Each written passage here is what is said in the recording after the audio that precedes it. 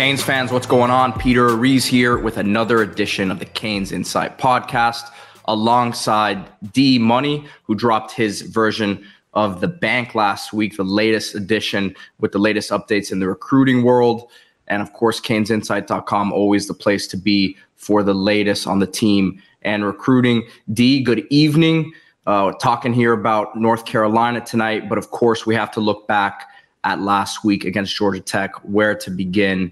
Obviously a very disappointing end to that game. Thank God you were at a wedding. Yeah, I was at a wedding. I was not at the game. And at the time I was upset that I missed the game, but upon reflection, I probably would have been dead or in jail if I witnessed that in person or divorced. So God works in mysterious ways, and I'm glad I was not at that game in retrospect. But look, when your coach is trending internationally, he went viral internationally for stupidity. Not a good feeling, I'm sure, for him, and certainly for the Cane fan base. There's not much to say that hasn't been said. To me, this game has now become the most important game of the season.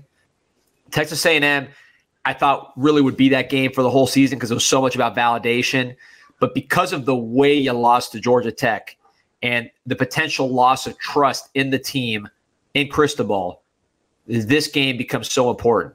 You win this game against a very, very good, very successful North Carolina team, you're right back in business. You lost the game in the ACC. It happens. Teams get upset when they have bad games, when coaches make mistakes, when quarterbacks make mistakes. You can, even though the way it happened will haunt Mario forever and Canes fans forever, it's one game. You lose this game, now you worry about second guessing internally. You worry about chemistry. You really have a bad outside perception, even though the opponent is very good on the road. So this game is critically important to reverse the momentum, move on from last week. And talking to people around the program, they think the morale's good. They want this to be sort of a rallying cry, or at least a rallying moment where the team comes together as opposed to falling apart. And we'll see. We'll know very quickly. I talked to folks who have connections around the conference to certain coaches in the ACC, and the rap on UNC is and has been for a while that they're soft. Very talented, always have talented skill guys, but they're physically soft is the rap from other ACC coaches and staffs. Miami's prided themselves on being a tough team. So this game will tell us a lot about their mental toughness and their physical toughness. Tar Heels, of course, 5-0, number 12 ranked team in the country, undefeated, have played a solid schedule up to this point, considering they've had a couple P5 teams in there, had a battle with App State, went to double overtime with them. We went very in-depth on the Tar Heels in today's episode in my interview with Tommy Ashley of Inside Carolina, the 247 Sports Network team site for Carolina, and he's the podcast host for them. So had a really in-depth discussion with him, got in detail about their success. The defense is having a better year than some people expected, and it's obviously Drake May on the other side there at the quarterback spot, but they do have some guys around him, as they normally do, as Mac Brown has recruited well. And again, not to look too much back at last week, right? But outside of the last play, or last couple plays of the game, I should say, what is something that you're going to be focused on this week that you weren't necessarily happy with last week? Well, first of all, make sure you get our plugs, like and subscribe to this podcast. If only, I know you're down in the team, but you're listening, so you still believe, and the recruiting's still going. I should be dropping a bank probably tomorrow, which will be written on the site, CanesInsight.com. Sign up for the forums, and I'll probably drop it on audio. So stay tuned for that. Anybody interested in sponsoring the podcast, hit me up on Gmail, CanesInsight@gmail.com. And, stay tuned on this podcast that you're listening to right now, because Pete has that great interview he mentioned with some great intel on UNC. But as far as something I saw, really not just last week, the whole season, the pass rush needs to be better. This was a top 10 pass rush last year, down in the 80s now. They're going against a UNC team where, if you look at them, they're pretty solid across the board statistically. 11th in scoring offense, 19th in scoring defense. Their weakness has been and continues to be pass protection. I think they're 59th in sack percentage. There's some weaknesses on that line. Miami needs to find the pass rush because Drake May is, to me, the closest thing I've seen to Trevor Lawrence as far as athleticism, size, arm strength, arm talent, and just mental makeup. I'm a huge fan. So Miami's going to need to get to him to slow him down because if you give him time, he is just too good. And Miami's not great on the back end. So you got to see the pass rush based on what I saw last week, and then just the toughness. We thought Miami was going to run all over Georgia Tech. That didn't happen. This is going to be a tougher opponent. Can Miami's running game bounce back, and can they physically out-tough North Carolina both early on and really throughout the game and in the fourth quarter? Not to give too much away, but Tommy Ashley, again, who is the Inside Carolina podcast host who joined me after this, was very positive and upbeat about the start this year, but was saying that 1,000% the biggest weakness on the team is the offensive line. So that was going to be the biggest matchup that he was watching this week as well. So goes right in line with what you're saying. And of course, the Titanic restaurant and brewery right across from Mark Light will be the spot for the away game. I know a lot of people are wondering why we tell folks who can't make it out to Hard Rock to show up to Titanic as we did again last week, but it's an away game this week. So if you're in town, it's the place to watch it. Best game day deal in town, $1 wings, $1 jumbo shrimp. I will be there, and I'm excited to meet some UCanes fans out there, and let's pack the Titanic. Yeah, I'm hoping to make it out as well. If I get a babysitter, I'll be there, and it really is a spot. We saw Temple game there, and it was awesome. Met a lot of people. There's a great atmosphere, great deals, and a ton of TVs. But this is huge, man. I'm nervous. I would have had a much different attitude about this game if not for the loss last week. But this has become really a must-win, and you could really erase a lot of what happened last week with the win here. And again, this comes down to toughness. This is going to be a game about bouncing back, resilience, all the things Mario talks about. Now, let's see if it happens. Let's see if the team rallies around him. He's come clean, but if you come clean and you start losing, the finger's going to get pointed anyways. So a win will really do a lot to bring this team closer together and go the other way. Because something like that happens. You can get closer, or you could really start doubting and losing trust and respect. So this game is absolutely enormous. It's bigger than FSU, bigger than Clemson. Those are tough games against tough opponents, but this is very much about this team, this Miami team, and how they're going to respond. And huge opportunity for them too, because I think you'd rather want this where, listen, if they come out flat in this one on the road in prime time against an undefeated Carolina team, then you can really start to say there might be some issues moving forward. But you have the opportunity like this where you can't give yourself that time to really dwell too much on what happened last Saturday. And that's what they're saying, obviously, in the press conferences and the media sessions. That's what you're hearing, that the team has moved on. But again, until they take the field on Saturday night, we'll know very early, right? I mean, we've watched enough Canes football to know when a team like we saw last week did not come out the right way after a bye. And it's interesting because Shannon Dawson did admit in his media session that for whatever reason in his career, his offenses have come out slow after a bye. So hopefully it was an anomaly last week. That side of the ball gets back on track. Defense doesn't have those lapses in judgment. But like you said, learning moment, hopefully, for this team, for this program moving forward. And excited to see how the rest of the season plays out. Yeah, and one more thing. The last time Miami beat North Carolina was with Mark Richt. So it's been a while. A lot of these games, aside from the blowout in 2020, we remember where Javonte Williams and Michael Carter just ran absolutely wild. A lot of these games are close games that even if Miami is really struggling, the fact that North Carolina is soft up front allows Miami to come back in the game and stay in the game and have a chance to win at the end. That was the case last year. That was the case in 2021 when Van Dyke led the comeback and there was a tipped interception when they were about to win the game. That was the case in 2019. If you remember, that was Jaron Williams had a game and a chance to win at the end. So usually, even when Miami's lost lately in the series, it's been close enough for Miami to have a chance to win because of the fact that North Carolina doesn't have that, that killer defense or that great ability to close out games and really separate.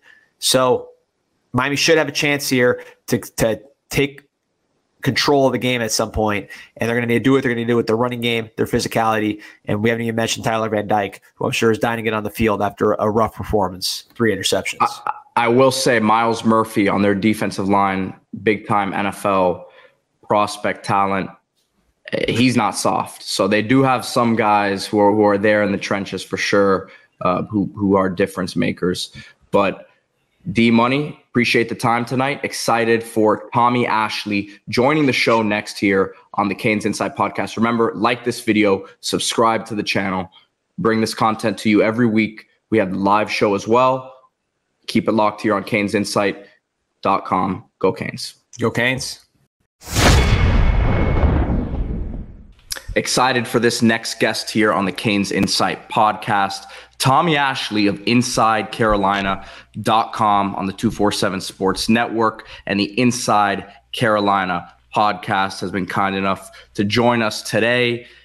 Tommy, welcome to the show. Appreciate your time. How you doing this afternoon? Man, it's a fun time getting ready for a big college football game on Saturday night. A lot going on. It's always fun to talk Carolina football, especially with the Miami guys. I've got a relationship with a few of you guys down there, and it's always a pleasure to talk to you.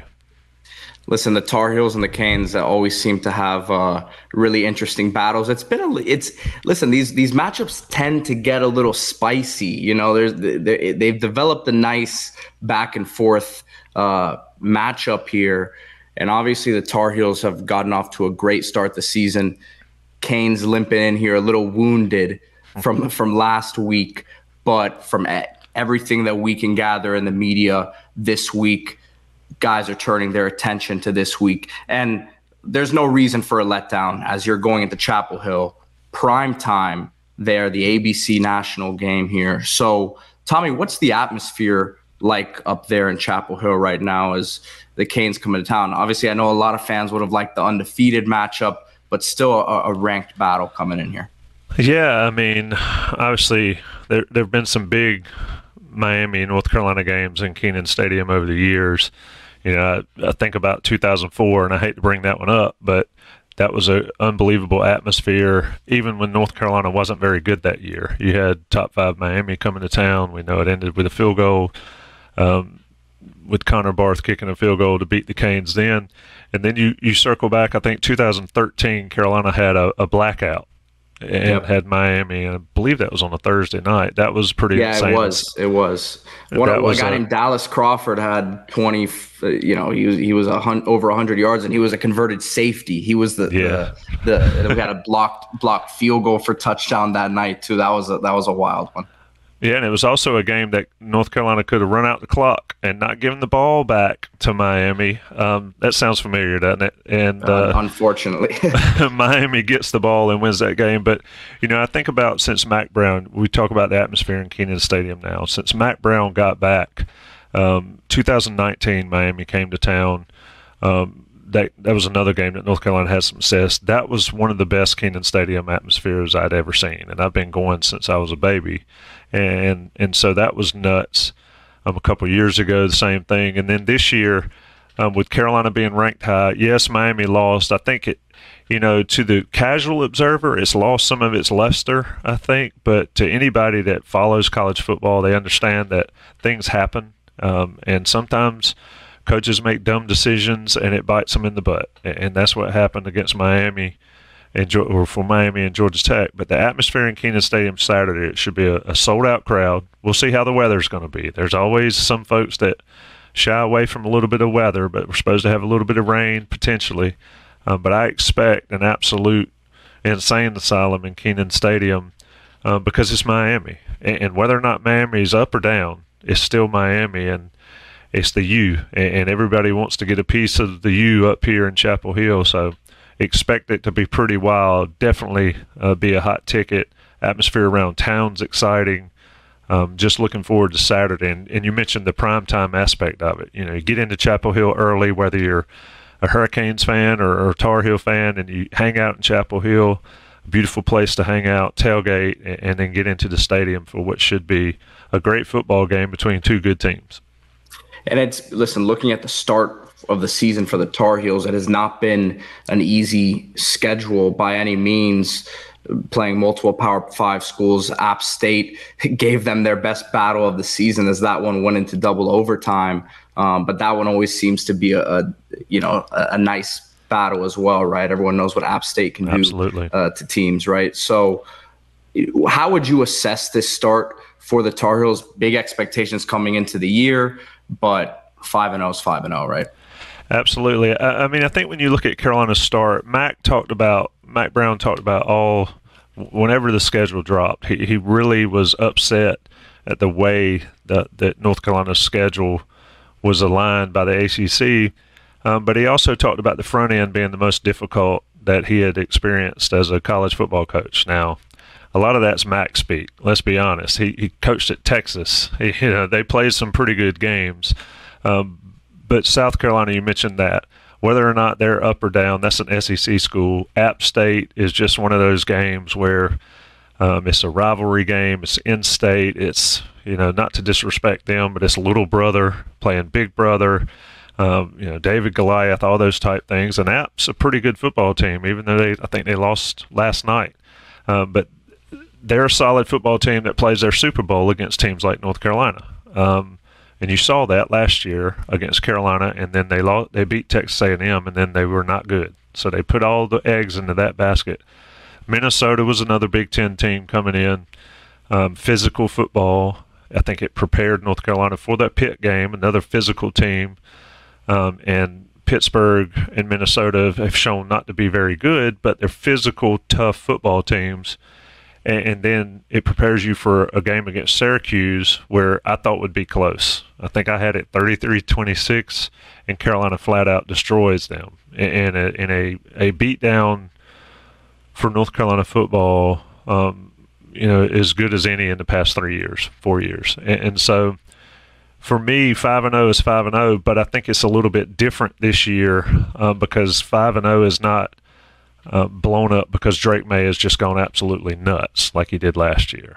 They were 9-1 last year, and Drake was the talk of the college football world, and they were 9-0 because Drake was the talk of the football college world. This year, they're 5-0, and nobody's talking about Drake May. They're talking about North Carolina's defense being improved, the running game being improved, and then Drake certainly gives some props, and he can do it, but it's just a more balanced team, and they've sort of handled business better than they have over the years. And it's interesting to watch the growth. I mean, it's year 2 for the defense in Gene Chiswick, and Mac Brown's preached leadership and player-led teams, and they've got an older team. And so 5-0 is great, and it certainly North Carolina hadn't been there many times. But for somebody that's watched it over the years like I have, it's 5-0, yes, and that's really good, but it's 5-0, a stronger 5-0 than I can remember. Let's talk about some of those guys outside of Drake May. He gets the hype, as we all know he's going to be a top draft pick when he decides to go, and Mac has recruited around him very well, obviously. So the run game, Amari Hampton has been really good. Amari Hampton, has been really good by the numbers this year. Tez Walker coming back, obviously that's more than just the on-field impact. Seems like a big emotional impact on the team, and moving forward should serve them very well. But how would you assess the offensive talent around Drake May right now?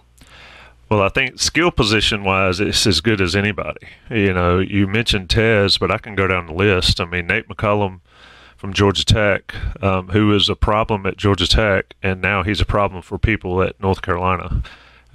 Last year, Carolina had Antoine Green, and Josh Downs, and those were your over-the-top deep threat and your underneath guy. And Mac Brown recruited out of the portal and got Tez Walker, and Nate McCullum to sort of replace those guys. I'll talk about Tez just briefly. that guy's different, and he's one of those guys on defense. If you're on defense, you have to account for him. Because if you don't, he's behind you in a hurry. And that's what North Carolina expected going into the year. And then the NCAA did their thing until they didn't. And now we saw Syracuse having a couple days to prepare for him, not really knowing how to handle him. So those two guys are certainly going to get all the talk. But you've got J.J. Jones, who's been really good in Tez Walker's place and now playing alongside Tez Walker. And I think North Carolina's tight ends need to get more discussion nationally. If you're watching North Carolina, you will see them, but I don't know if Kamari Morales, John Copenhaver, Bryson Nesbitt get enough discussion, because it's three guys. They have three different skill sets. You have Morales is a more rounded. Copenhaver can do anything, but then Nesbitt is a difference maker at 6'5", 6'6", and can play outside and be a wide receiver. So those guys are always open. I mean, one of the craziest stats for me is, everybody talks about Tez Walker, or everybody would talk about Josh Downs last year. Drake May completed 23 passes, if my math is correct, against Syracuse in the first half to 10 different wide receivers. It means everybody gets open, and he finds everybody. And then if you don't cover those guys, or if you have trouble with them and you can lock them down, then he can hit a running back out of the backfield. And that's where Hampton's gotten so much better this year. That's where British Brooks has finally caught some passes out of the backfield. So skill position-wise, North Carolina's offense can play with anybody. You literally, if you go into a store and say, let me build an offense, right? They've got all those pieces, and they're all on the same team. And then you add in a quarterback who's a difference maker with his legs, his arm, his mind, and everything. Your offense is going to be good. Where North Carolina needs to get better is on that offensive line, and they've had some issues there. And we can talk about it, but I think that'll be a key Saturday night against Miami, is how does that offensive line hold up against Miami's defensive front that's talented, big, and fast. And to me, it's that trenches battle, and it's that passing offense of Carolina against a pass defense for Miami that obviously last week at the end of the game made their blunder, but has been really, really good. Both sides top by the numbers, nationally, if you look at the numbers. So interesting on the offensive line for Carolina, Canes fans who may not know, Corey Gaynor. Yep. Miami. I want to say he's a 6-year senior now. 6-year guy now. Yep. He's been, Canes fans would remember him from a while back. He's been there now for a couple years, but was a fan favorite coming out of high school. If you go back and watch his high school tape, was a gritty, mean guy, and has obviously played really well over there at Carolina. But gonna be an interesting battle in the trenches there. Yeah, you talk about Corey Gaynor, and an interesting story from him. Obviously, he played down there for 3 or 4 years, had some injury issues, but he was the starting center last year for North Carolina, and he never spoke to the media once last year. And the cool thing about it is we finally got him this year. We wanted to talk to him. We finally, and the first question is, why didn't you talk to us last year? And he said, I'm the new guy. I'm here to lead by example and do all these type things. And quite frankly, y'all don't need to hear from me until I prove I can do my job. And now he's a great interview. To your point, he's nasty. I haven't met an offensive lineman, and I have a lot of offensive lineman friends, but I have not met one that was really good that wasn't nasty. And he is certainly one of those guys, and that's what you want. And him and Drake are, peas in a pod there. They are best buds at Carolina. But Corey Gaynor's ability to be the old guy in the room, thanks to COVID and NCAA granting eligibility extensions, all that kind of stuff. But he is one of those guys that just sort of helps your football team be better as a whole, and definitely on that offensive line, because he's a stabilizing force. I mean, everybody always turns to me. Center. Yeah, absolutely. And everybody always turns to me and says, well, you're the old guy. You probably remember this. Same thing with Corey Gaynor. There's not anything he hasn't seen as a college football player. And like you said, he's playing the probably the second most important position on the offense, and that's center, in front of, your All-American, potentially All-American quarterback. It matters a lot. Yeah, no, I listen, I think Canes fans have been happy to see him have the success that he's had up there for sure.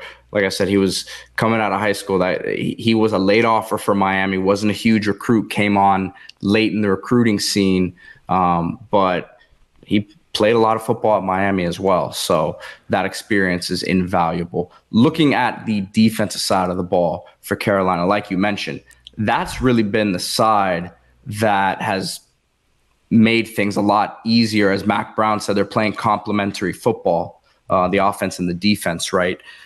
Gene Chizik leading that group, right? Miles Murphy on the defensive line is as good as anybody in the country. Just get into that side of the ball a little bit and where their success has come from this season. Yeah, I mean, the defensive line's been a lot better. They're a year older. They understand exactly what Coach Chizik wants to do.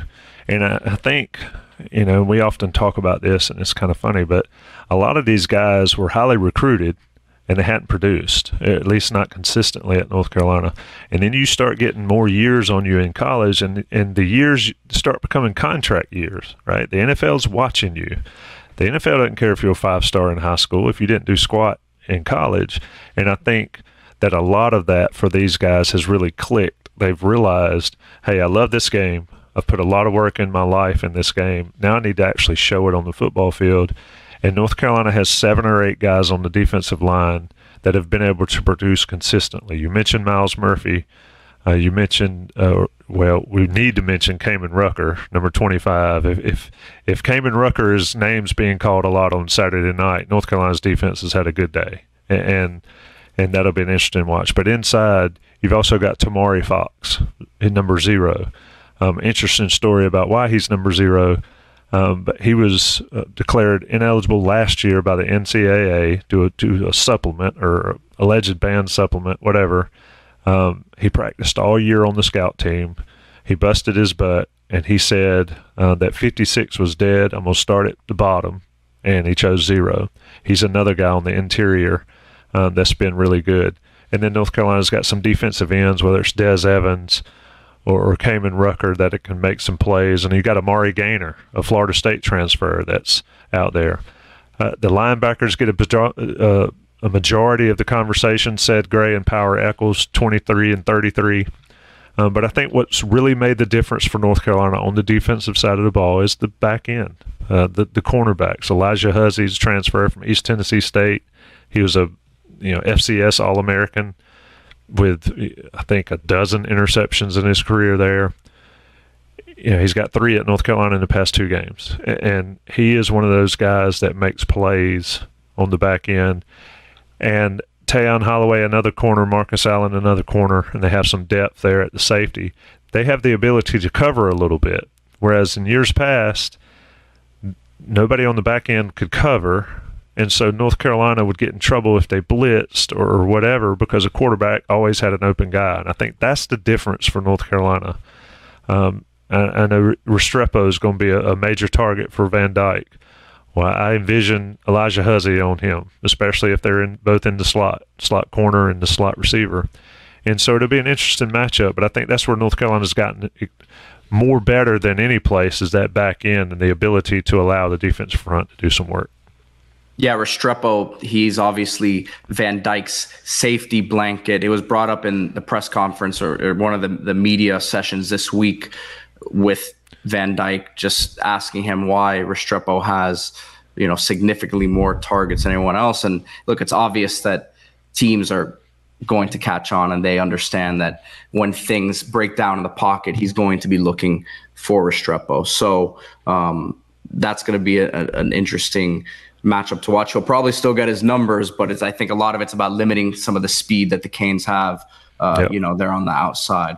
Couple more things before I let you go, Tommy. This coaching staff, it's very interesting to me.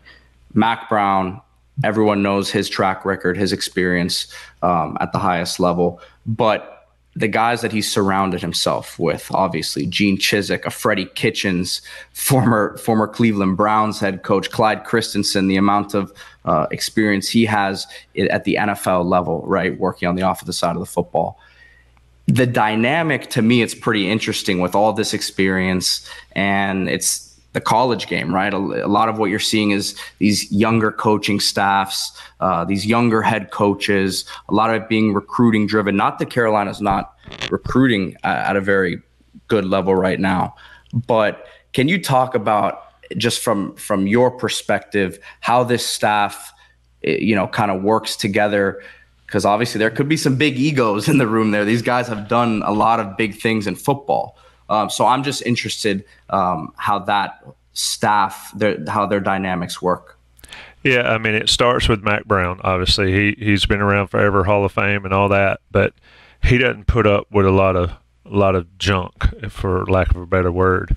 But you mentioned a guy like Freddie Kitchens. I mean, when they said they were hiring or thinking about hiring Freddie Kitchens, I'm like, the dude that was the Cleveland Browns head coach, why is he going to come coach tight ends at Carolina? And then Clyde Christensen, who has literally been hands-on with the best quarterbacks ever to play the game. And that benefit on the offensive side. You've got Chip Lindsey, who a lot of people were like, Chip Lindsey who, when they hired him as offensive coordinator, but he's got those connections across the board. And then to have Christensen, especially Freddie Kitchens, in the room, there are no egos there. They all agree that they're there to be surrounded by other fellow coaches that just want to win football games and, more importantly, teach. That was one thing Mac wanted to do, is make sure Drake May got the appropriate teaching that he needed in what's probably his last year. And Kitchens and Christensen and Chip Lindsey and those guys are able to do that.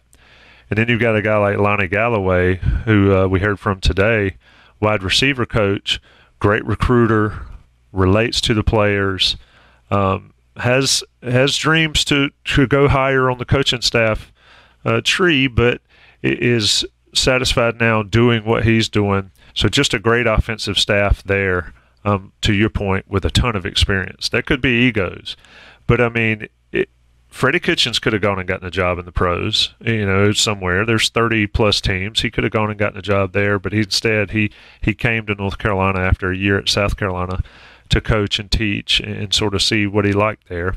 Christensen's the same way. I mean, the man's resume is as good as anybody's in the business. Then you flip it over on the other side, and I think this is where it's a huge deal that nobody has egos, is North Carolina's defensive line was not good last year and the year before. And defensive line coach Tim Cross caught so much grief for that. You've got all these 4 and 5 stars. They're not producing. The coach must stink. So what did Mac do? He goes and get Ted Monachino, who coached Terrell Suggs at Baltimore, and he has all that pro-level experience as an analyst. So there's just a good blend, a good mix of ridiculous resumes. I mean, I'd put Carolina's college staff resume stack up against just about anybody in the college game, but they're all there for a common goal, and it shows every day, and they can have differing opinions on the sidelines, or not on the sidelines, but in the meeting rooms before the games, and then on the sidelines it all blends in.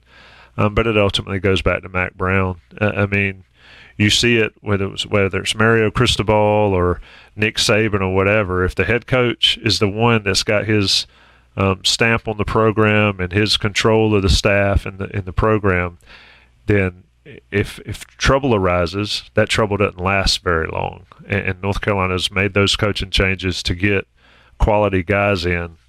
It's amazing to me that you've got 3 high-level NFL coaches on that college staff, and it's showing. I mean, it's paying off on the defensive side, certainly paying off on the offensive side, and it's a joy to watch. And not only that, those guys are great to talk to.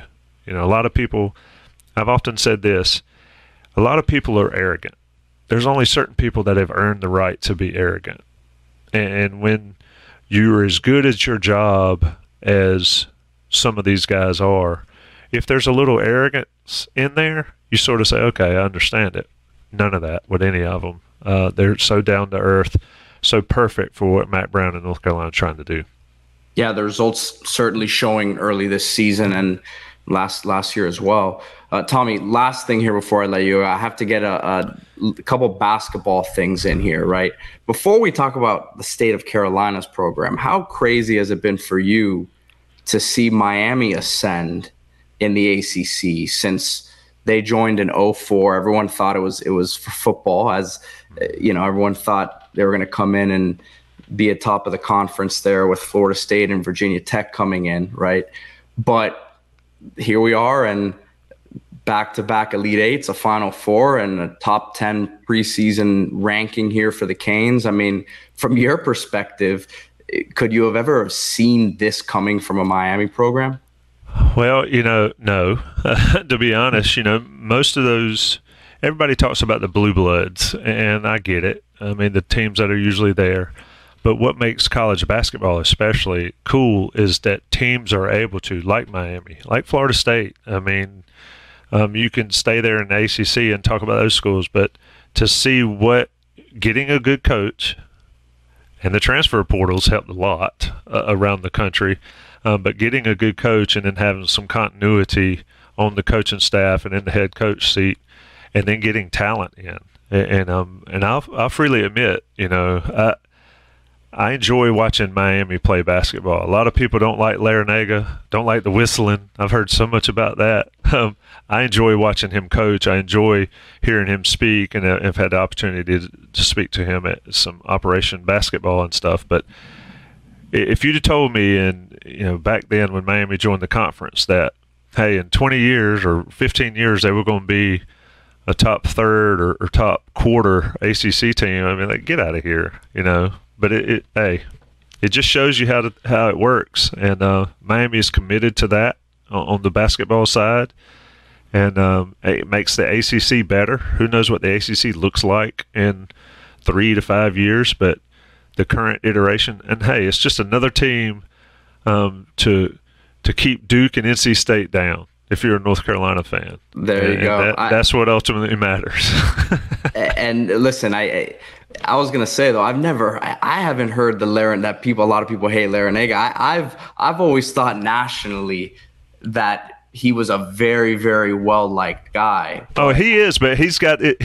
He whistles, right, okay. And for whatever reason, it triggers some folks. Maybe it's just our message boards. Maybe it's just I don't know. I think the record. I think the head-to-head record might be getting there. It is the fan skin a little bit. Folks blame the whistle. Is actually the record. 100%. I agree with you. Hey, because it was like you get a coach that coaches at some other university and they're likable, but they're minor annoying things, and people never even mention it. But yeah, I love Larinaga. I love what he's done at Miami. He was at George Mason when they beat North Carolina in the tournament back in the early 2000s. So yeah, he's a name to spin around, and he's good at what he does. And to be able to win at Miami and have that as part of the ACC, I think it's only cool things. I always felt like him and Roy Williams had a lot of respect for each other. I remember when Roy Williams came into Miami's locker room in the 2013 after the ACC championship game there, and he showed his respect. I don't think that Coach K and Larinaga necessarily got along the same way. So obviously Hubert Davis, they're now championship berth in his first season, and then the struggles last year. What's the state of the program right now? I know no tournament last year was tough, but coming off of that first year run, it's difficult to kind of be too critical, right? Well, I mean, the thing about it is, and yes, they made that run in the NCAA tournament 2 years ago. Got to New Orleans, and then we were down there. Just unbelievable that team was up 15 at halftime of the national championship game, and but what people forgot, and I hate to be the sort of Debbie Downer for folks sometimes, but it bears repeating, is that team was not good a majority of that season. They got hot when it mattered, and ultimately that's what matters, is when you play well in the tournament. Last year, last year just was not good all the way around. Armando Bacot stayed hurt. Bacot mentioned this year at Media Day last Friday that he felt like the team was too Hollywood going into last season. They heard all the clippings. They heard all the noise, as Hubert Davis says, going into that. They had made this unbelievable run through the NCAA tournament. They got to the Final Four. Now they're all coming back. They're all doing videos saying, I'm coming back. And what nobody talked about is they weren't good from November to February, mid-February. And so it sort of caught up with them last year. But, hey, I mentioned the transfer portal. I talk about the transfer portal a lot. It's a completely new team. Was at Media Day, and of course, we all know who the players are. But for the casual reporter that shows up at a basketball Media Day, to hear guys saying, "Excuse me, could you point me to Harrison Ingram?" or "Which one is Cormac Ryan?" It's a new era, and Hubert Davis. One thing about Hubert Davis is he's going to do things the way he wants to do them, which certainly that is a head coach's prerogative. But his team is his team now. There's two Roy Williams players on this team, and then so many new faces. So Hubert Davis, I think, needs to show that he is capable of fielding a consistent top-level team. They've certainly got the talent, and I'll give you your Miami folks a minute. Cormac Ryan's going to be really good for North Carolina. Of course, the Notre Dame transfer and Stanford transfer. He's played really well against North Carolina in the past. I think he's going to be a difference maker for Carolina. But, I mean, North Carolina's got to get back in it. Yeah. Had they won the national championship a couple of years ago, that would have been amazing, but it doesn't stop the fact that they missed the tournament. They probably would have missed it during COVID. They missed it last year. They need to get back on track because you got teams like Miami, you got teams like Duke they're making noise and continuing Miami's ascent, but also continuing Duke's consistency. And so I think Hubert's got his work cut out for him, but it'll certainly be exciting to see how he blends all these new pieces. But it's just the new era in college basketball where, it's not, Joey Center is, from Chapel Hill High School and was recruited to North Carolina. It's, Cormac Ryan transferred from Notre Dame. Oh, there's a Harrison Ingram transferred from Stanford. Or, it's just nuts the way the game has changed. But, hey, it's the world we live in. I just think Hubert Davis needs to show us that he's capable of getting his team playing high-level basketball more consistently than they have in the past. Listen, Tommy, I think after the way the Canes game ended last week, a lot of fans are wishing this was a basketball game this weekend because the fans are still pretty gutted. But no, I think this Miami team comes out. There's no way you can come out flat. I mean, you got this whole week that they've been having to see what's on social media, as much as they've been trying to stay away from it, and all the criticism nationally. That I'm excited for this game this weekend, and like you said, should be an awesome atmosphere up there in Chapel Hill. Appreciate you coming on the show today. Again, Tommy Ashley, InsideCarolina.com and the Inside Carolina podcast. Check out his work and check out Inside Carolina on the 247 Sports Network for any Tar Heels info leading up to this game this week.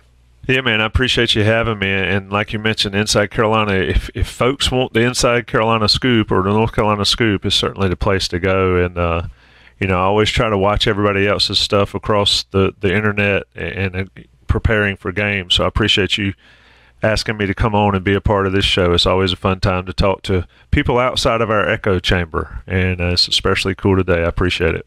Well, listen, I learned that the Carolina fans don't like Jim Larinae's whistling today, so I'm gonna check out the Inside Carolina boards when the Canes and the Tar Heels play in basketball this year to see what they're saying on there. So I'm looking forward to that. Hey man, it's all in fun. Message boards are interesting. I was looking in to see when so Carolina and Miami play the home and home this year in basketball. February 10th down there, February 26th. Back in Chapel Hill, so it should be a fun time. Ooh, Carolina's got Virginia on Saturday the 24th, Miami on Monday, the 26th. Quick So turnaround. that should make for some And interesting. The Tar Heel fans always tend to, make it down to South Florida in February. I don't know what it is about that time of year, but 85 degrees and sun, exactly. right? We went down to the Fun story. We went down to the Orange Bowl a couple of years ago when Carolina played Texas A&M, and I was on the beach on January the 1st, sunning on the beach and enjoying the water. That's why Carolina fans find their way down there. It's why recruiting can be, easy at times for Miami down here. It's there's a lot to offer. So, all right, Tommy, appreciate your time today, man. Yeah, man. Thank you.